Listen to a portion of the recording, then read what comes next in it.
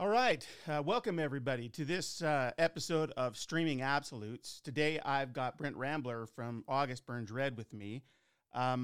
Before we bring Brent on, let me just remind everybody, the whole point of me doing this particular show is to kind of tear down a lot of the stereotypes and dimensionalize a lot of these artists who are doing such interesting work in interesting ways. In an effort, frankly, to try and broaden the audience in that is looking at this music potentially for a lot of its value and emotional core. And I think that August Burns Red is a perfect example of this in a lot of ways. And they've got a lot of exciting things coming up we're going to talk about. First, though, just a setup for people who may be less familiar with the band. They've twice been nominated for a Grammy. They've been nominated for a Dove Award. They've hit the Billboard chart so many times. They've gone as high as 9 with their Rescue and Restore album, which is actually my personal favorite album, and we'll talk more about that a little bit later. But that just gives you a sense of who they are, as well as frankly being one of the forerunners for the whole metalcore sort of subgenre. Although I want to talk with Brent about that and how the band feels about that. So without any further ado, let me bring Brent on and let's have this conversation. Welcome. Hello. Yeah, I appreciate you spending some time with us.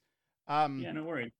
Before we kind of dive into things, how have you fared during this whole COVID affair? Pretty good. I mean, I luckily had something to do. We had a baby in Oh, July. congratulations. Thanks. Our second child. Not the way we wanted to go, obviously, Yeah. but at first we were bummed that a lot of people won't be able to meet her right away. And then we talked to doctors and they put us at ease and said, yeah, they can. And then, Yeah. but it was kind of nice to, be able to spend more just time with the four of us and the family for a little while. So that was kind of nice. Without having like everyone you've ever met, stop by the house Right. and say hi when you have a brand new baby.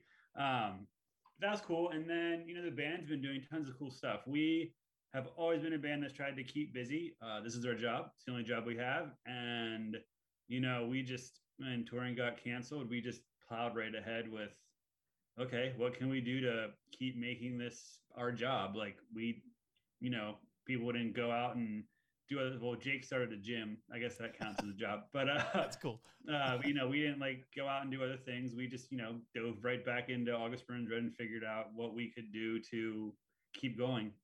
Yeah. Well, that's good. And I want to talk more about some of the things you guys have coming up. But I want to tell you right up front, one of the things that I think is really cool is there's just this sort of authenticity about you guys, and you in particular, because you look like a software engineer that I worked with for 15 years at Microsoft. You look like a professional, articulate guy that is building code. And yeah. And you're so I don't know how to do any code, period. So we started a Shopify store when this all started, because the website that we used to run our web store and had our official web store through, they went bankrupt in March or something like that. Oh no. And so we kind of found that out. They didn't really tell anyone.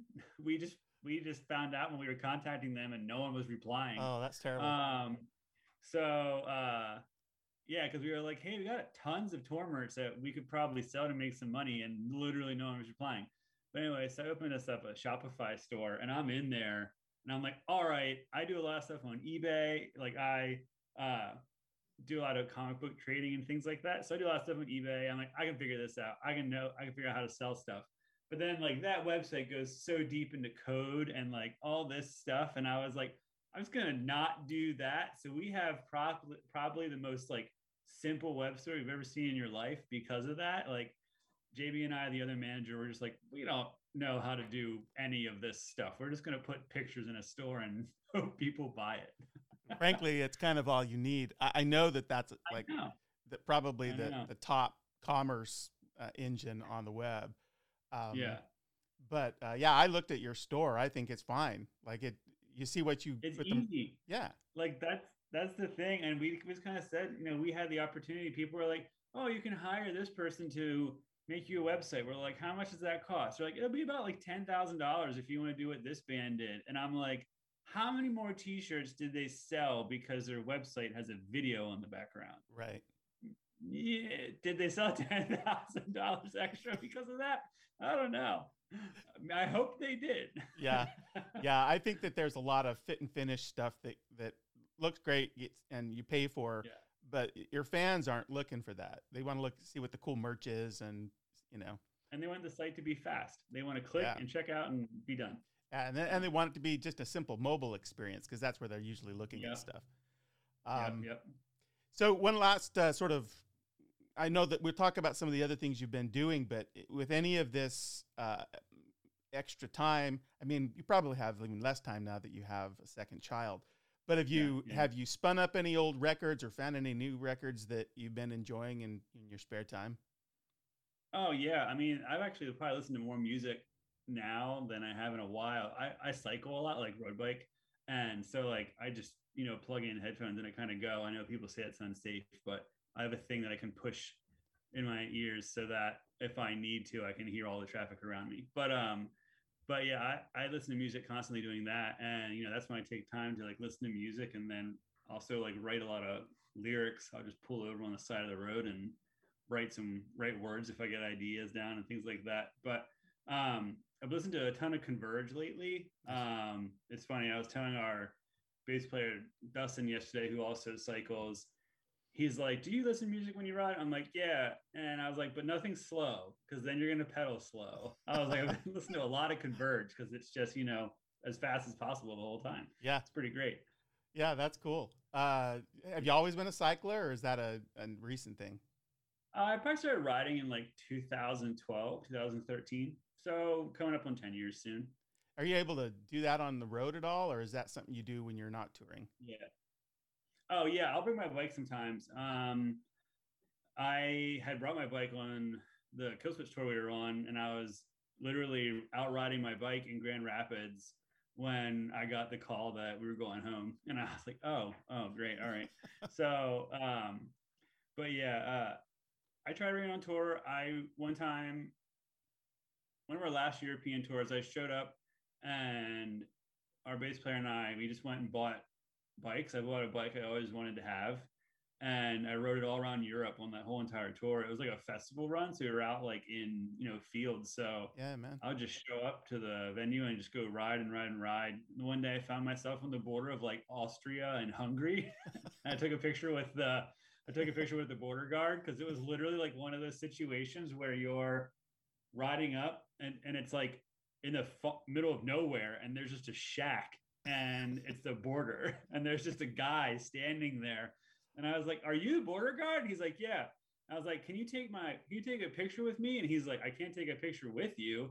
I'm like, fine. Can you take a picture of me at your shack at this border? And he was like, sure. That's cool. But yeah, so I did that. And then, the last day of that tour, I walked to a bike shop with my bike and I just sold it back to them. So yeah, that was a neat experience. I really liked that. But yeah, I take it with me sometimes.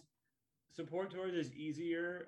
Headline tours, we usually do meet and greets and stuff, and that takes up like the couple-hour time span where I would probably ride for the day. Yeah, that's kind of impressive that you do a ride and then play. That's a lot of energy, man. Yeah. Well, that's the thing. Like, there's a whole thing with cycling that it really just like boosts your energy, because it's a big like serotonin boost. Oh, like yeah. The longer you go, and like it's a big serotonin boost. So like a lot of times when you're done, you're just like, let's go, do something else. Well, hey, listen, let's by the way, one quick question. When you hit that border crossing, did they ask for your papers? Like, No, the guy, it's ceremonial, like, maybe. Yeah, it's just like, can I just ride past you and then ride back? And he's like, yeah, that's fine. He's like, just come back. And I was like, all right, I will. I was like, I'm on a bike, I'm not gonna go that far. Yeah, I don't know, it conjured this image of needing to produce papers to cross a border.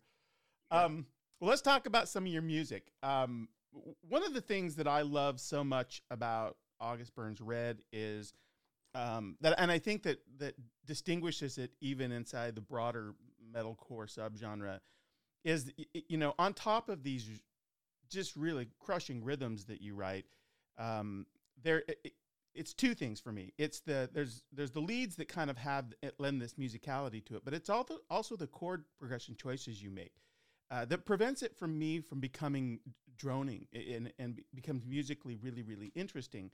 And it's all over.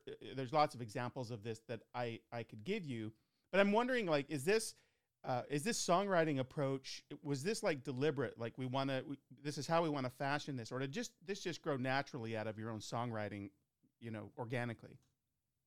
I think it kind of grew pretty naturally. I mean, when we first started with Thrill Seeker, that record is completely linear.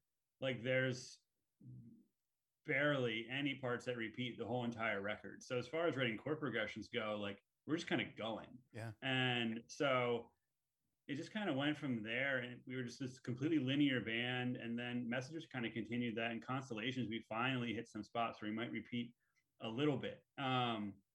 And for us, we've always listened to the kind of different styles of music, and I think that just kind of gets incorporated a lot into the band. And it was funny, we listened to like the Get Up Kids a lot growing up, and then we would listen to like Coalesce the same time, and like they covered each other one time, and we were just like, see, all these indie emo bands that we like, they're all just hardcore bands playing on the Clean channel. Like, and so that's just kind of where we kind of grew up listening to music, and I think we have a little bit different progression and sound because of that. Yeah. I think our roots just kind of lent to that in that scenario. Do you? I'm not a big fan of labels, and by that I mean record labels. I mean like the use of terms to categorize music. I understand their marketing efficacy and like easy identification for fans, but do you guys still embrace metalcore as a moniker for you, or do you feel like you've kind of evolved in ways that are not only that? I'd say like there was a time when metalcore was kind of getting a bad taste in people's mouths. I think you had, a really watered down genre that was just like exploding with millions of what seemed like millions of bands that all just kind of sounded the same and had their verse chorus structure. And then, they would play a metal riff, then sing a little bit, and then play a metal riff, and then sing a little bit. And, it just kind of really did put a stale taste. And there was maybe a moment where we were just kind of, I don't know about that.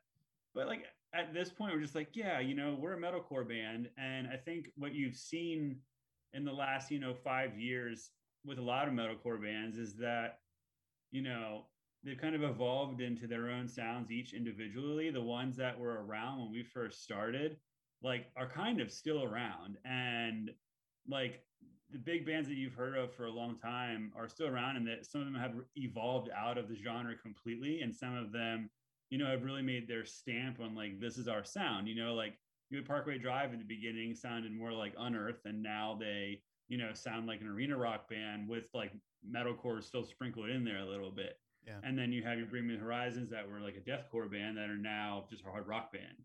And like we were just a straight up linear band. Now we have, more repeating parts. We've started incorporating tons of outside genres into our music. And, I think you had bands that were around in the beginning that just kind of have now risen to, I don't know, the top and just kind of sit there as far as metalcore bands go. Yeah. I read an interview where you were talking about the degree to which some metalcore fans kind of spend a lot of time in sort of a nostalgia listening to early records that they came to. Do you find that true with August Burns Red, or do you feel like you're pulling in new fans as you grow?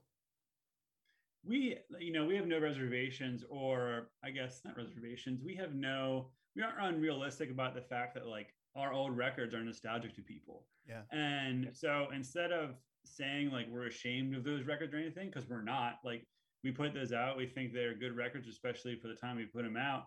And so for us, we're happy to do a 10-year tour.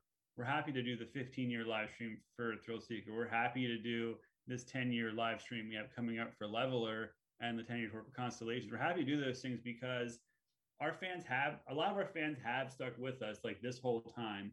And we see that now. Like our record that came out in 2015 was the fastest record we ever had reach 100,000 records sold. And so like that's just kind of like our fans have stuck with us and they're going to keep going. And now with streaming, like each new record we put out streams more and more.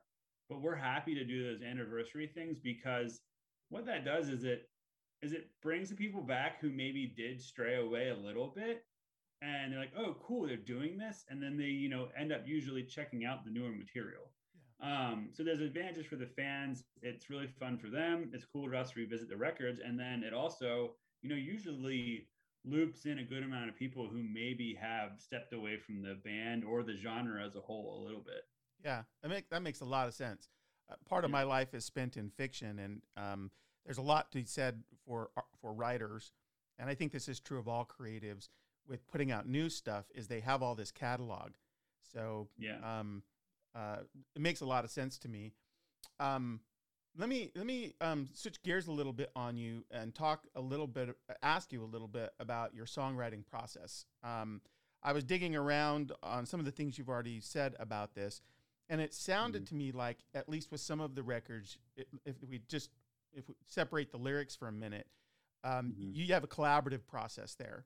Is that true, or are there a few of you that kind of carry most of the weight for that part of the writing? For a long time, JB was the primary songwriter for the band, and then now we've seen, as far as the music goes, and then now we've seen Dustin kind of step in, and Dustin's a fantastic guitar player, and he can also play drums. He has an entire side project that's just a one-man band thing, and he's really come in and started writing a ton of guitar parts. He wrote pretty much half of Guardians, and then so they've kind of taken the charge musically. And for me, for the past 12 years, I've spent most of my time writing words. I handle the lion's share of the words, and then Matt does a lot of the rest, and then that gives Jake time to actually sift through the words and pick the ones he likes and write his vocals. So in the end, everyone does have a writing part, but musically, Dustin and JB have really taken on the lion's share of the music writing, and that's just kind of come about naturally. And it's kind of nice. We got 15 years into our career before Dustin just like exploded as this songwriter that sounds a little bit different than JB. So it's given the music like a pretty fresh sound, which is awesome. Yeah, that's like unearthed gold that just kind of popped up for you guys. Yeah, there. Pretty much. That's awesome. Yeah. Well, so then there's the other side of the process that I read about. It sounds like a lot of the writing takes place, and then you arrive at the studio to track it. And that you're kind of learning the songs when you get to the studio. Is that the case? Yeah, I mean, so we write everything out. We use a software, and we have forever, called Tabit. It's just super archaic, like MIDI software that sounds like a video game when you put the songs in. So you should release an album really of that way. Yeah, well, we've released some of the MIDI tracks. We put them on like 7 inches and stuff like that. Yeah, that's awesome. But it's awesome for us because it makes every song sound super epic. So you get really stoked after hearing like every single track. But yeah, so we use that to write, and then we used to all get together and learn every single song from start to finish, and we come to band practice and just play through every single song from start to finish. And we kind of got to the point where we're like, what the heck is the point of this? Like we'd all be better served if we were just at home practicing our parts and like getting better doing that. Like, chances are we were like, I think on Rescue and Restore we started to just be like, there's no point to this. We're rarely going to play half these songs live because of how many songs we have. Right. So like, what's the point of this? We can all get better at like playing these parts if we take more time at home. So that's kind of what we did. And it has proved out to be a better situation. Everyone comes to the studio like much more prepared to play. And like, it's just worked out a lot better that way, to just have the songs in front of us. If you want to edit the songs, you have them right in front of your face. If you got a part that you want to drill, it's like right there. You just set it to repeat over and over again. So that's been the best way for us to do it. But yeah, for the most part, we get to the studio and we're like, all right, let's check out these riffs and track them. Hey, so one quick sort of double click question then with Tabit. I've not used that. I use Pro Tools, which is sometimes a pain, but Oh yeah, that's a different level. Tabit is literally just for guitar tablature. so when you're doing that, are you using the guitar as a MIDI input to get it down, or are you actually writing it in MIDI and then learning to play it? You literally just sit there with like, oh, when I say archaic, it's as archaic as possible. It's literally 6 lines on a screen, and you just type in 3, 4, Oh, 5, like whatever you that's want, awesome. and then it's like ding, ding, ding, like it makes the sound for you. But it's really archaic, but we've gotten pretty fast at using it, so it's just kind of what we're used to and what we use. It's literally like the you know worst possible version of Guitar Pro that you can think of. I honestly hadn't heard of it till you said it. Now I'm gonna Yeah, have to go look it yeah. up just for fun. You can't even use it on a Mac. Like you Is that have right? to. No, it's on. It's. I think the company who made the software stopped existing like a decade ago. Like you can't get it. We might be the only people still using Tabit. It's possible. You better like have a PC that you don't use for anything else, because if you lose it, you're gonna. That is. We all have that pretty much. Yeah. Okay. Good. Well, then let's transition and talk about some of the records. I mentioned up front that one of, if not my favorite, one of my favorites is Rescue and Restore, and I think that's because I'm a huge progressive metal fan, and I feel like that record maybe has more of that than some of the others. I don't know that, and music's always personal, so others could have a different opinion. But I wondered, do you have influences from the progressive metal community that you listen to for inspiration or ideas? Yeah, I mean, we all love like Between the Buried and Me. Like that was one of the first bands that really got us into like a super linear, just progressive sound. And Matt, our drummer, loved Dream Theater. Like he was a big Portnoy fan, and um, so like we kind of have like that, like a little bit of a progressive influence. And every once in a while, like one of those kind of records just like pops in. We're like, wow, I really like this. Like Animals as Leaders is a fantastic band, and Right. there's a lot of bands like that I'm like, yeah, this is really great and cool stuff. And I agree that Rescue and Restore probably showcases that more than a lot of our records do. And that's my personal favorite record too, but for different reasons. But yeah, I agree that record does have a definitely more progressive nature to it. So the other thing I like a lot about that, there's a whole set of questions I want to get to around Yeah. positivity inside your music, but this particular record showcases lyrically some addressing some heavier themes. Yeah. Was that, I love to try and get at this idea of if this is intentional or if this is just a reaction to things going on in your lives or in the world. Yeah. I mean, for me, that's one of the reasons I like that record so much is I think lyrically it's really deep and um, it's definitely a lot of, you know, interesting and personal topics on that record that, you know, we wouldn't have maybe touched on other. I don't know. For some reason, that record lyrically just has a different feel to it. And I'm not quite sure why that is. I know like at the time I had just found that like I went through a pretty stressful time in my life, but it wasn't when I was writing lyrics like exactly because I kind of write constantly. I'm constantly writing words. So I think it's more of a coincidence that it all just kind of feels a little bit more emotional. Yeah. But like I forget what it was. I wrecked my car, my dog died, and I found out I was having a baby all in 1 month. And that was literally 2 months before we recorded that record. Um, but um, but yeah, I mean, we touched on a lot of themes. The song "Treatment" is one of my favorites.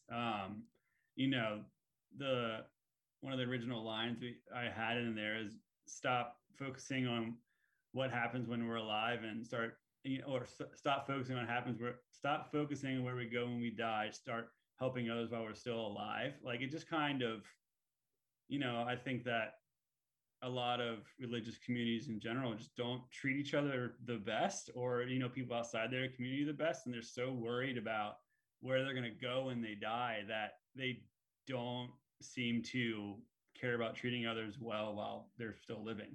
And like that was a big topic for me, and that was one of the first big like questioning religion songs that we had. And I think it hit people a little hard, and that was cool to me. I liked that. And then the song Echoes, and that's just about just like stress in general. It's called Echoes because of the echo test, which is just a stress test that you can get done to your heart. And then just like lyrically, there's a lot of good and deep topics on that record. There are. I mean, it themes of depression and loss and grief. And that isn't particularly why I dig it as much. I think it's really, really cool, and I love the sort of departure. But I think it was a bit of a departure thematically from some of your other material. I think that's, whether it's done intentionally or not, I think that's really healthy for bands and for real fans of bands. But having said all of that, I do want to talk about the positivity that seems to characterize most of your music. And there's sonically, you're playing in a genre that's really, really aggressive, from the way that the rhythms go with drums and rhythm guitar and bass, to the vocal stylings, of course, which are really aggressive, but tempered in some way with how you guys orchestrate the song, at least for me. But then there's the counterpoint to all of that for me with your music is that lyrically, in the main, you treat a lot of sort of very uplifting and edifying themes, which is not, I don't think that's the general rule for metal all up. And that's not a criticism, because I think metal's job is not to do any one thing. But it's still true that your music is doing that. And I'm less interested in labels that people use for categorizing you or any band as Christian or anything like that. I'm much more interested in the desire that it seems that you have to write music. And since you carry a lot of the lyrical, weight in the band, to write music, write lyrics that speak to ideas of hopefulness. And I'm really interested in where that comes from with you.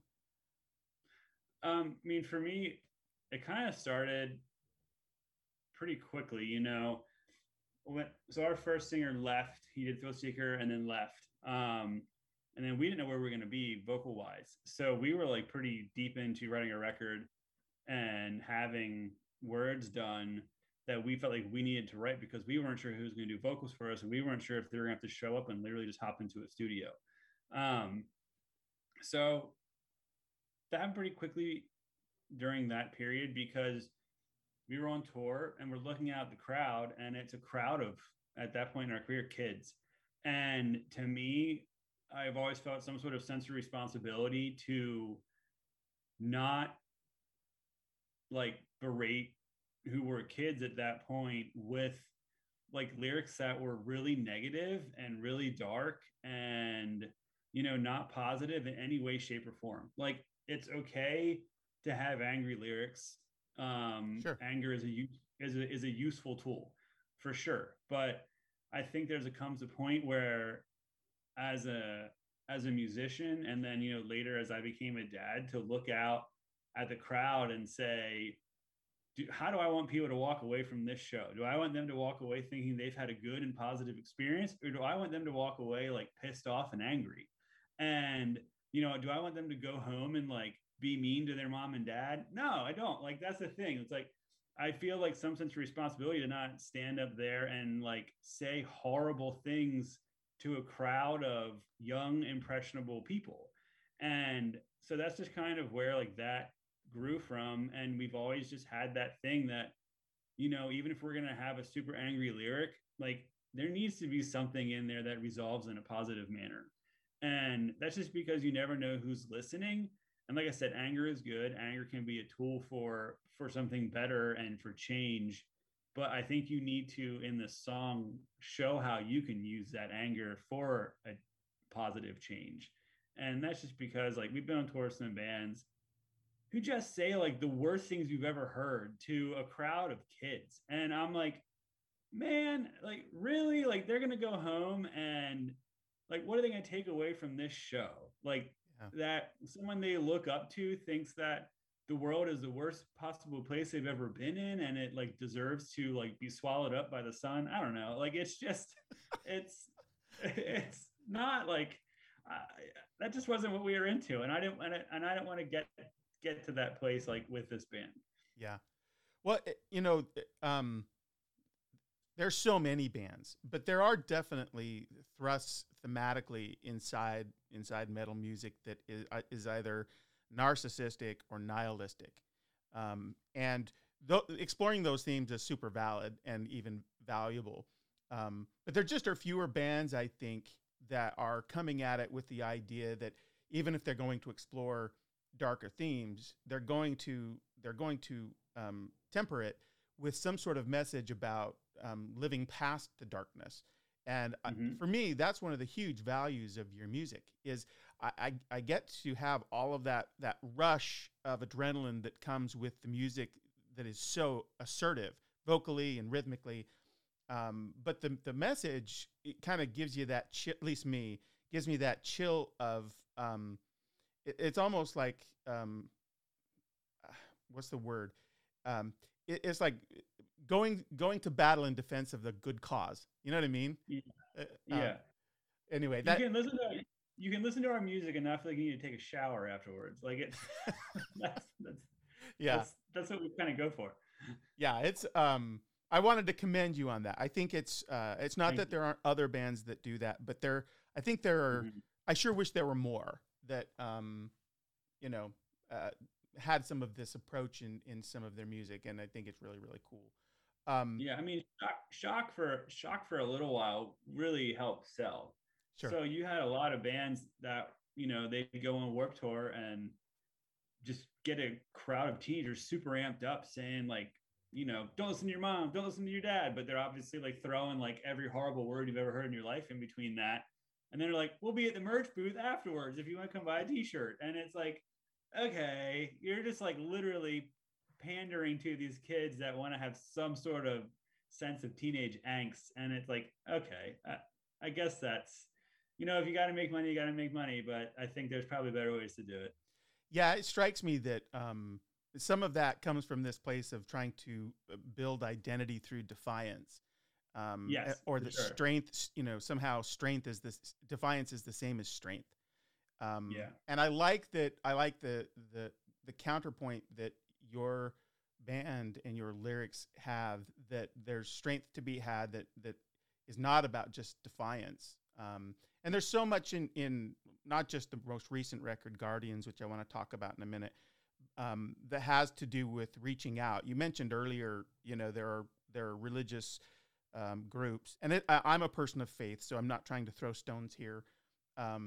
Who sometimes they're thinking so much about an ultimate goal that they forget some of the precepts of their own values in the near term. Yeah.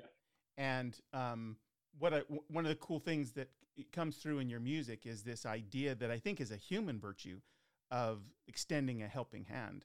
And I know that sounds really maudlin, but I still think it's true. Yeah. I mean, that's the thing. Like, you can help so many people, and it doesn't really take a lot. Like, you can just, it's as simple as like being nice to the homeless guy on the street. You don't have to give him $1, but if you if you nod your head and say hello, at least, like, it's as simple as just like treating other human beings as humans. And you don't, like I said, you don't need to go super above and beyond, but you can do that, and you can set a good example for people just in like the smallest things. Yeah. Okay, we are back. We had I am gonna I don't know, it's a mea culpa. As a 15-year Microsoft vet, to have Windows crash on me while I'm talking to Brent from August Burns Red stings a lot. Okay. I will find people to berate later. But let's continue. So we had just been talking about some of the lyrical content, and I just wanted to make this final point, which is, you know, just generally speaking, it feels like we have, you know, this is kind of an overarching statement. There's just a dearth of people extending that helping hand that we were talking about. So it's just, for me, it's just another kind of affirmation of, I think one of the reasons your group has such staying power is because I think it's the music for sure, but I think that it's commended to your fans by more than that. Yeah. Okay, so having said that, let's move on to the most recent record. I want to talk a little bit about Guardians, and I know now it's been out for a little over a year. I think it was April 3rd last year. Yeah. But there's a couple of songs on there that I read, and I searched your interviews. That I was trying. I just want to know more, and I think fans are curious. What is the narrative about? Like, what is thematically? What are you addressing with that? So the narrative, and it's kind of odd as to when that song came out. That was obviously, like I said, I'm writing all the time. So the idea for the narrative, I wrote the narrative before Phantom Anthem came out. And it was one that I really liked. I really, really liked that lyric. And Jake was just like, I don't know if I can find a home for this on this record. I was like, all right. And then, it came time to Guardians. I went back, I spiced it up a little bit. And I was like, dude, we're using this. I'm like, this is good. I'm like, I really like this. And the whole point of that song is just kind of like, it just becomes so much more like, I guess it applies so much more to life now. Like, you look at your social media feed and it's just filled with algorithms that are personalized just for you. And you only get fed what you believe. And you have, right. It's very rare that you get fed an outside opinion when you pick up your phone or when you choose to watch whatever news source you choose to watch.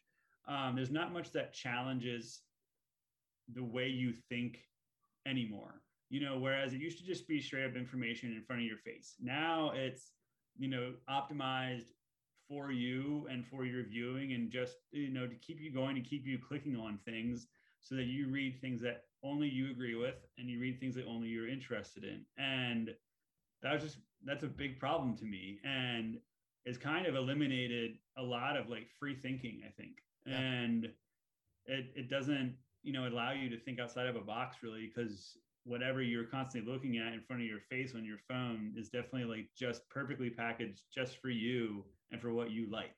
Yeah. And so I think people get, really easily offended nowadays because they aren't used to anyone challenging their opinions or views. And so that was just kind of like, last line of the song is power to the people or power to the narrative. It's like, do you have the power to make your own choices? Do you have the power to make your own decisions? Or are you going to follow exactly what gets put in front of your face every day? Yeah, it's the irony of, that's exactly the irony of the power of all of this AI, is that it can tailor something to you. But as a person who loves bookstores, I hate Amazon algorithms, mostly because all they show me is some of the things I like. And the great new book that's real fresh and different, I'm never going to see because it doesn't think I would be interested. Yeah. I get what you mean. It's a real, so that's I'm glad to know that. I'm glad that I asked what that's kind of talking about. I want to talk about bones a little bit. There's a lyric in there that says, it's in our bones to be benevolent. It's in our souls to be of service. It's in our bones to be benevolent. It's in our souls. So you're kind of talking, I think, about, well, let me just ask you what you're talking about. Yeah, I mean, that song is just about, it's specifically talking about, I guess, almost like how a lot of cultures are built upon, we constantly want to spread our way of thinking. And, a lot of people think that the way they think is the best. They want to spread it into other cultures, into other countries, into other places. and there comes a point where those people are going to fight back, I think. And so like you have the whole point of like, most people are welcoming people in general. Most people want to help other people in a nutshell, I guess. But the last line of that, it comes, there's a point in that line where it says, we can be nice to you until you kind of put us through hell, and then we're done.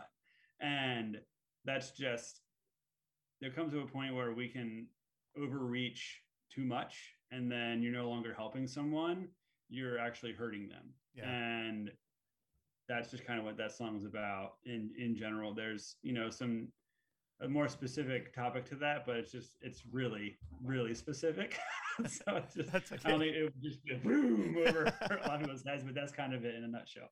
Yeah, no, that's good. And I agree. I think that it's important to lend a helping hand without overreaching. It's a really important point.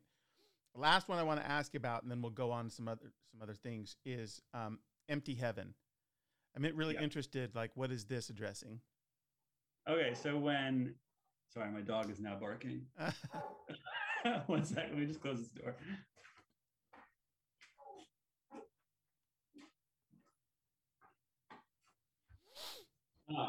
Okay, sorry. Anyway, so empty heaven is kind of it's about pretty much when I was a kid, and I grew up going to church when I was a kid, and the pastor would always talk about, when you get to heaven, there's going to be all these people that, passed away before you. You're going to see your grandma or your grandpa, all these people and all that stuff. They're going to be there waiting for you in heaven. And I just remember sitting there thinking in church so one day, and I was like, but what if I die first? Like all of my grandparents were alive. There had yet to be anyone who passed away, like that I knew or cared about. And I was like, what happens if you pass away and you go to heaven and no one's there? like that was like a real thought that I had like as a kid. And then I just having to think about that, and I thought, like, what's an interesting way to kind of write about this and make it like more adult themed. And it's just kind of about that, like, like we all think if you're religious, I've kind of drifted away from being religious, and that's just because some of the things that we experienced earlier on in our career just really kind of, it can turn you off a bit. But so like the whole thing is, it's just that everyone believes what they believe. Like if you're an atheist, you believe it. When you die, you just go into the dirt. If you're a Christian, you go to heaven. If you're Buddhist, you get reincarnated, and all these things. But like the whole thing is, and everyone is like, I know this. And it's like, do you actually know it? Like, do you know? Have you talked to anyone who's been there? So that's the thing. Like, we all think we know something, but in the end, we don't really know anything. It's just a belief that you have, and that's kind of it. Yeah. Yeah, I had a sense of where you were kind of going with that, but I thought it'd be interesting to hear your take on it. Okay, so let's transition then. This is an interesting transition to Christmas. So, so you guys, I'll be honest, the very first thing I ever heard from you guys was Sleigh Ride. Okay. And I love the Christmas stuff. I have my own, some of my fans know, I have my own symphonic rock group called Symphony North, and I'm a big fan of Christmas rock and metal music. And so when I was writing my record, I was looking at, hey, who else has done stuff, and I found Sleddon Hill. So I wanted to ask, like, how did the idea to do sort of a metal Christmas thing even become an idea for you? It just kind of came about because randomly we wrote Carol of the Bells, and we recorded that when we tracked Messengers, and it came out cool. It was super short, and it was just easy to track and get down. And then immediately our record label was like, all right, we got tons of interest for this song. Like as far as using it in things, it was the first time we ever got in a movie, got picked up on by Family Guy and all this stuff. And then like fans loved it. It's, I think still to this day, our most purchased individual song that you can get. And So we were like, all right, people obviously like this. So we ended up just doing one every year until finally we just had some time in 2012 and we're like, all right, let's just do a whole record. And so we did that and we liked it because, we liked looking outside of the box, but in 2012, we hadn't really gotten extremely to that point yet. And writing these Christmas covers and songs was a way for us to um, like almost really go outside of the box musically, Yeah. like a way that we hadn't done before. And we could just kind of use the excuse of, well, these are for Christmas songs. so, Yeah. um, so that was one of the big reasons we wanted to do it, because we just knew that we could get away with being a little bit more ridiculous than we could on a regular record. Okay, so that, but then you guys took it a step further and you established this Christmas Burns Red, right? It's a sort of a festival, or at least a multi-band concert every year, right? So we've been doing a Christmas show for like 15 years every year, and that was something that was started by a promoter in our area had always done a Christmas show, and when we were first starting up, he had us play one of his Christmas shows. And the year after that, we played it again. And then he was like, everyone's just coming to see you guys. This shouldn't be like my production company's Christmas show anymore. This should just be your annual Christmas show. Mm. And so that's what we did. We started doing an annual Christmas show every year.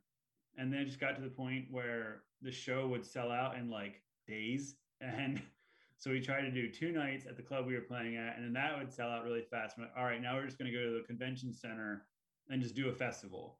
And so that's what we did. We did a 2-day festival where we had like younger local acts that was headlined by then a veteran local band that we toured with for our very first tour ever. They haven't been a band for a long time, but they got together to play the show.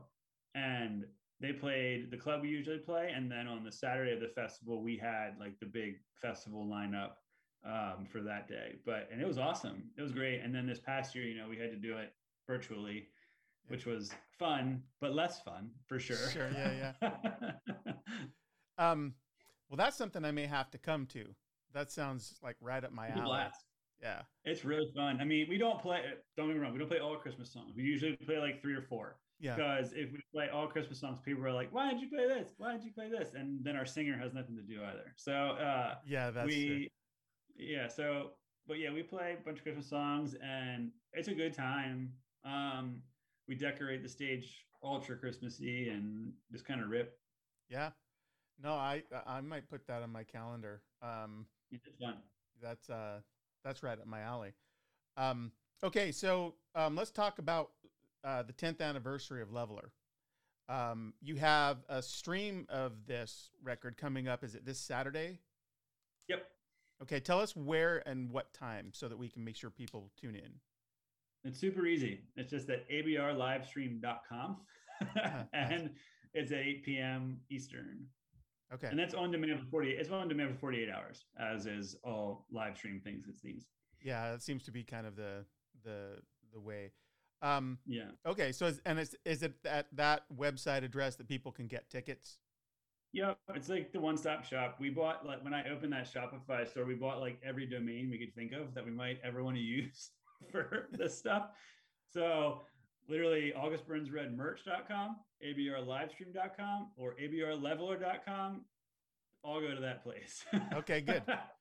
So that's where we go to get it. Now, I was reading about a little bit more about this, and you have some featured artists on this, some guests. Tell us about that. Yeah, it's funny. We tried to do guests on the record because it's fun for us, but usually everyone's so busy touring, they're like, man, we just can't make that work. But now no one was. So right. We got great guests, like huge guests. So we have Matt Heafy from Trivium. He does some guitar work and some vocals. And then we have Misha from Periphery, who rips a guitar solo. And then Ryan Kirby from Fit for a King does vocals for us as well. And, like I said, usually it's really hard to get people to do guest stuff because of everyone's scheduling. But this, everyone, Matt and Ryan are both set up for, I guess Misha is too. They all just have Twitch streaming stuff. So they all have studio stuff pretty much at home. Right. And it's just easier than ever, which is awesome. Yeah, I think it's really exciting. Are we going to see those folks in the stream, or is that just for the record?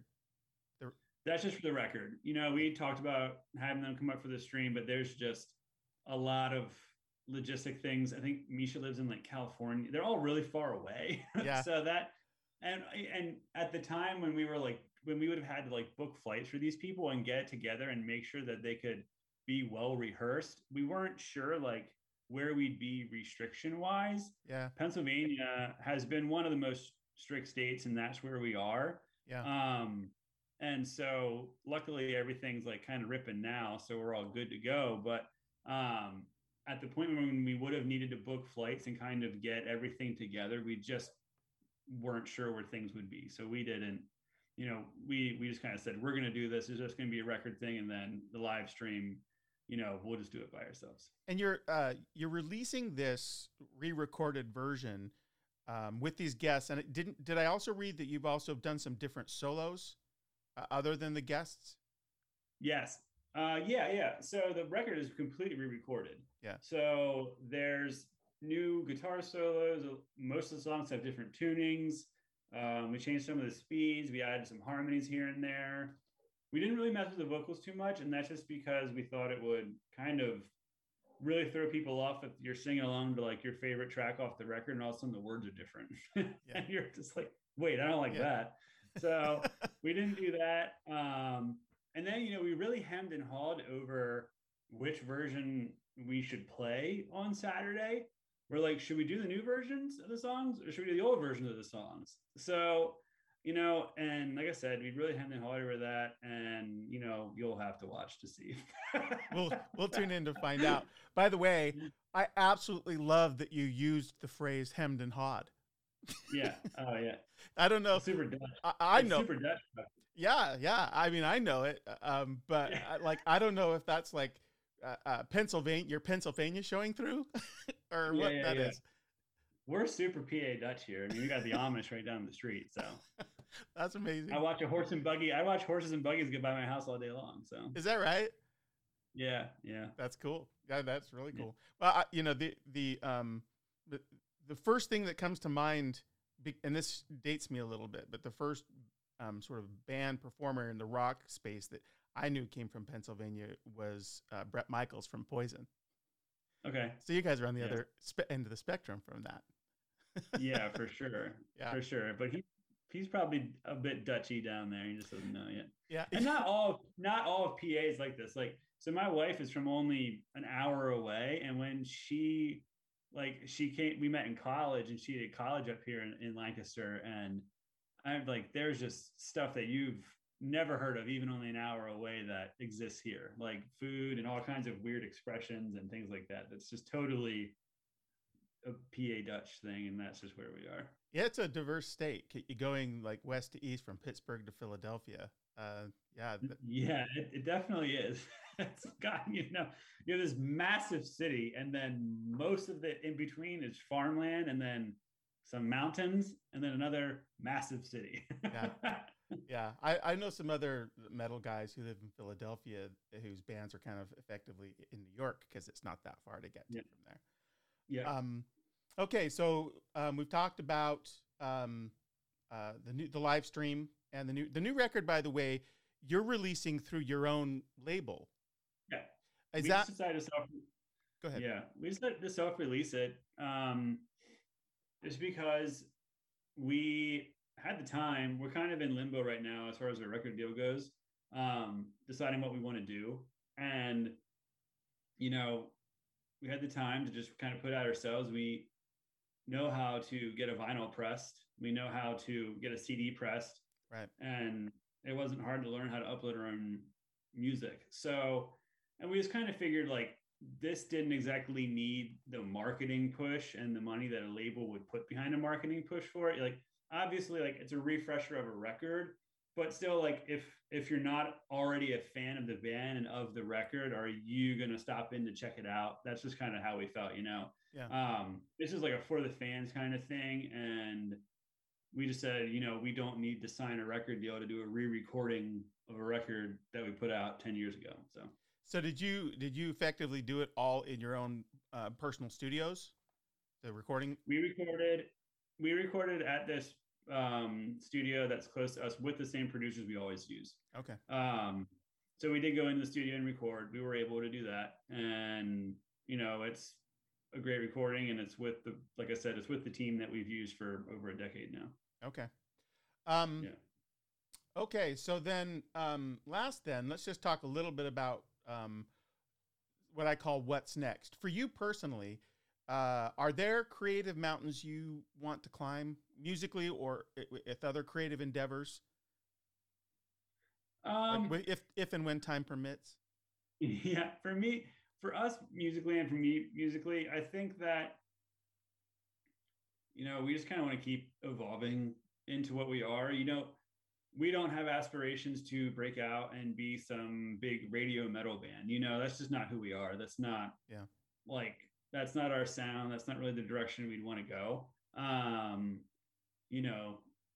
We're thinking radio rock metal will evolve faster into accepting our music than we'd evolve faster into being a radio rock band. Yeah. So that's just kind of our thought process, and I think we might be right. But I think that for us musically, we just want to keep making music that we like, and that's just kind of where we're at, and that our fans like. We're not here to reinvent the wheel. We've already have a niche of a sound that is our own, and that people seem to like, and there's a sense of loyalty to our fans that we need to have to just kind of thank them for being around for almost 20 years at this point. Yeah. Well, and part of my question too is, do you have other like non-musical creative hobbies that occupy your time? Man, creative hobbies, not really. So much. I mean, like I said, I collect comic books. I guess that's not creative on my end. No, that's good. Yeah, I mean, I like that. And then creatively, like, no, I just get so much of what I need creatively from writing words and then like learning guitar parts and all that stuff from the band that a lot of times if I want to sit down and do something, it's not really creative. It's more on a meticulous level. Yeah. Like I said, I have my hobbies that comic books, cycling. I lean more towards other things in my downtime than I would, I guess, towards creative things. Yeah. What's your favorite comic? Or at least one favorite comic? My favorite comic is a book called Why the Last Man. And it's, oddly enough, it's about it's an indie book. It's from Image Comics. It's not like a superhero story or anything. It's more of like a Walking Dead style story versus a superhero style story. But it's just about a guy who there's a virus that comes to the earth and it ends up wiping out only men, and he's the last surviving male on earth, and it's just him and his pet monkey. They're the last like male chromosomes on earth. Nice. And it sounds like a little bit silly, but it's not. It's awesome. It's really cool and just really interesting. And like, I think they're doing a TV show. They've been trying to do a movie or a TV show for this for like years. And the guy who wrote the comic book keeps saying, I don't like it. Next. I don't like it. Next. So I think they finally landed on something, but it's an awesome story and a really good read. I'll go look it up. I know what you mean too, because I'm not a zombie fan. I kind of, at a high level, I think that the idea is silly. But when Frank Darabont, who's the director who did Shawshank and Green Mile, did Walking Dead, it changed the game for me for zombie stories. So it's cool. I'll take a look at that. I mean, it's not zombie at all. The book is I get it. It's all living. It's just thoughtfully treated. It sounds like a concept at a high level seems like really, but then you dig in. Exactly. Okay, so the last thing I wanted to talk about is touring. So I hit your website, and you looks like, I mean, I guess this is all just assuming that things proceed as they have been, but you guys actually get rolling in the fall pretty aggressively.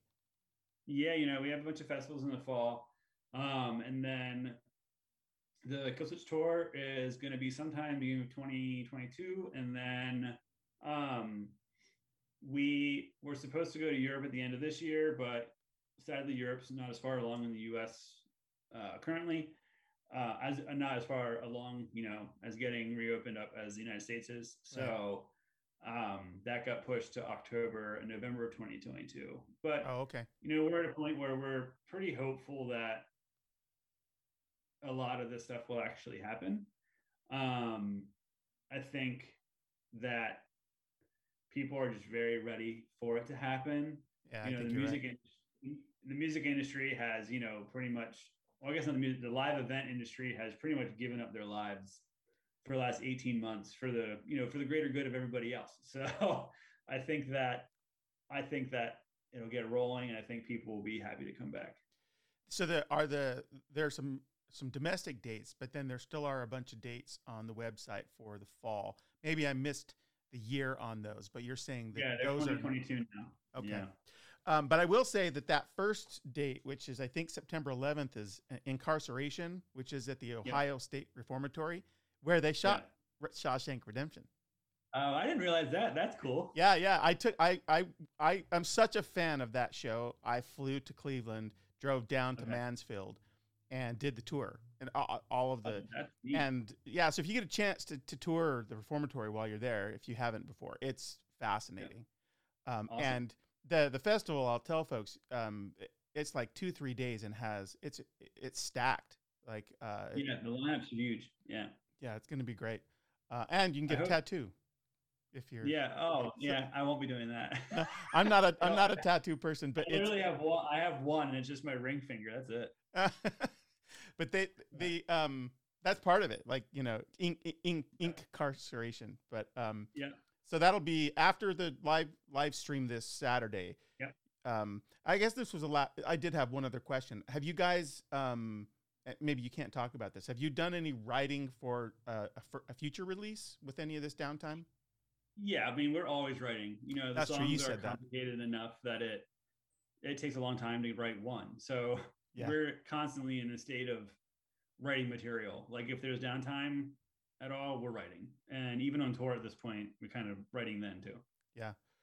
Well, good. All right, Brent, man, thanks so much for spending some time. We will put a link to your live stream and all of the places where we drop this, and keep at it, man. It matters that you guys are doing such great music that has some hopeful messages. I think it's really cool. Thank you very much. All right. Well, you take care. Yep. You too. Thank you. Okay. Bye-bye. Bye.